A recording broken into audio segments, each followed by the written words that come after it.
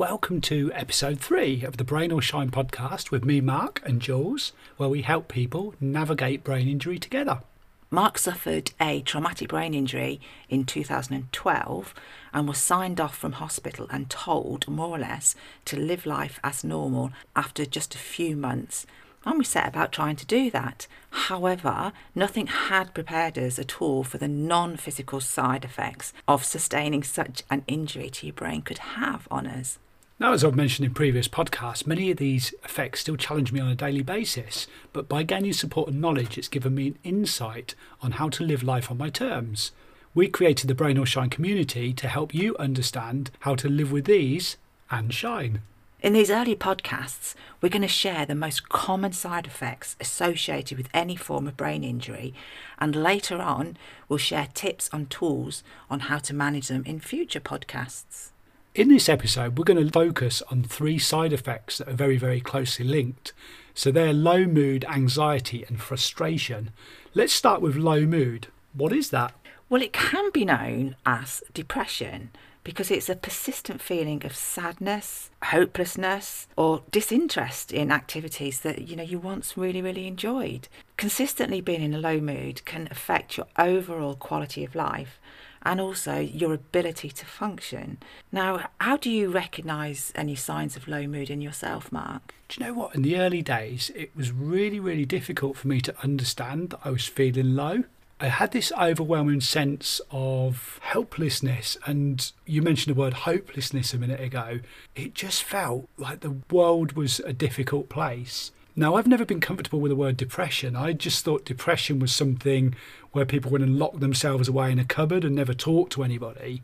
But then I realised that I was actually probably avoiding social situations. A real big thing for me, though, is I could go from a real high to a low just very, very quickly. And there was never a massive reason for it. So it wasn't like anything changed. It would just come in waves. It would just suddenly appear. And I can't ever put my finger on why. Sometimes I could be doing something that was a real buzz and then walk away and stop and think, oh, I just feel like I've got no energy now. I remember that. I remember I think it was a Saturday, we'd got up and I think I went out for a walk and you were absolutely fantastic. We'd been chatting away. I went out, came back 40 minutes later and you were a completely different person. And I had absolutely no idea what had happened in that 40 minutes that I'd been out of the house. But something happened because you'd gone from being absolutely fine to non-communicative and completely within yourself. And you never had the ability at that point to express yourself as to what had happened. So it was very, very difficult in those early days. Yeah, I remember moments where I'd be full of energy thinking, right, I'm going to do this task today. Maybe I'd make a few steps into the task, find out it wasn't going right, and then that would just feel like a failure. Or perhaps it could be really, really massively linked to fatigue, which I find really owned my life at some times. Again, have loads and loads of energy, fatigue would kick in, and it would just be, boom, the motivation would go out the door, and the feeling was just terrible. I also recall a massive feeling from yourself of you lost a lot of your belief in yourself, your confidence. Yeah. You had all those feelings of, I'm getting all this wrong, this is all my own fault, I created this. You felt that you were almost like a failure, didn't you? Yeah, there was a lot of self-blame there as well, thinking, well, if I hadn't have had my brain injury, then I wouldn't be this person, I wouldn't be letting everybody down. So, yeah, that doesn't make you feel too great, does it?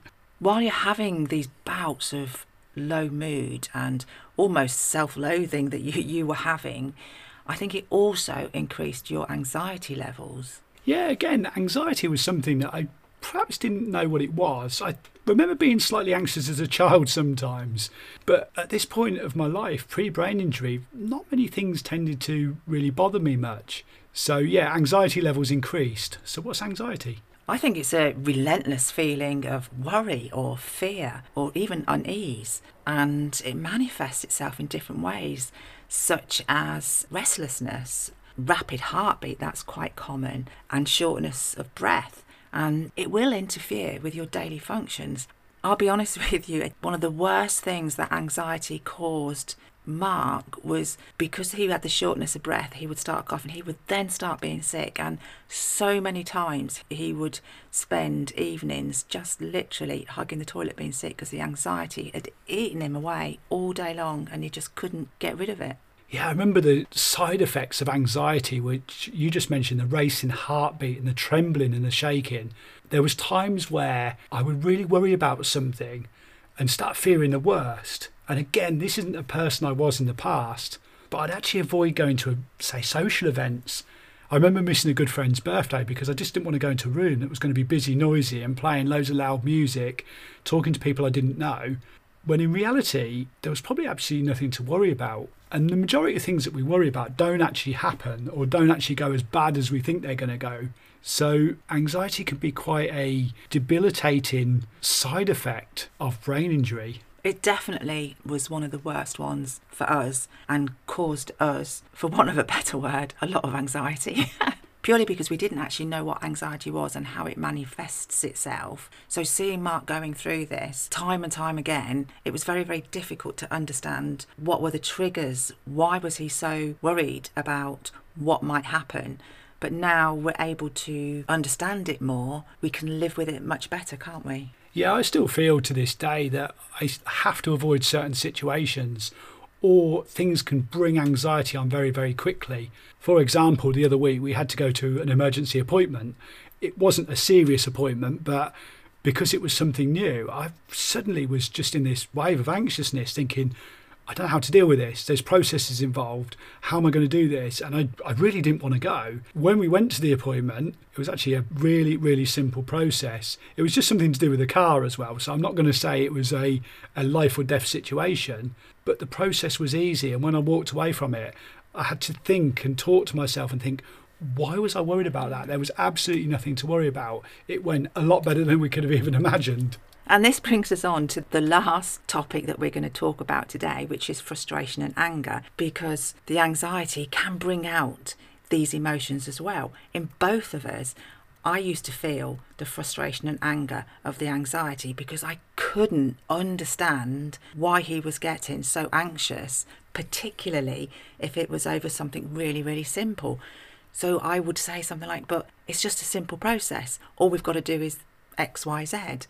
But for Mark, that XYZ was not XYZ, it was B, N, F, whatever, wasn't it? It wasn't that simple.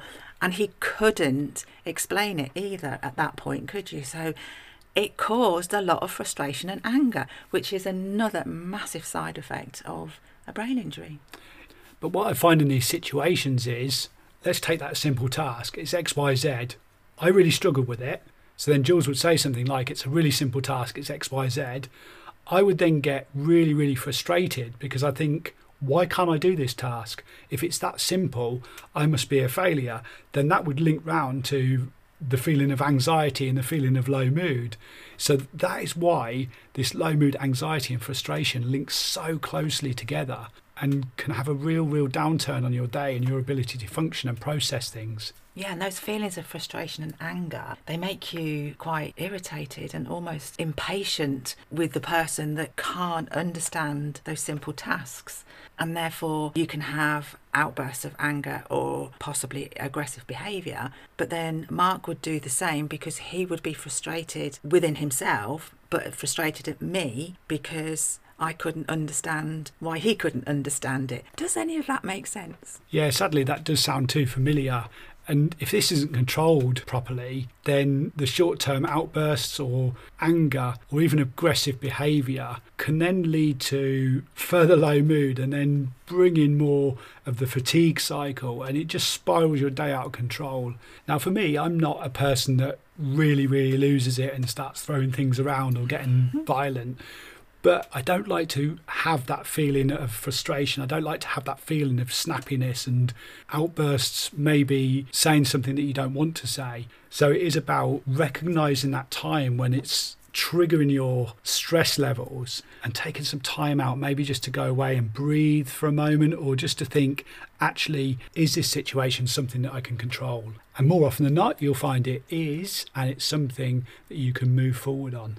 If you'd like to know more about these side effects, learn some coping mechanisms and tools.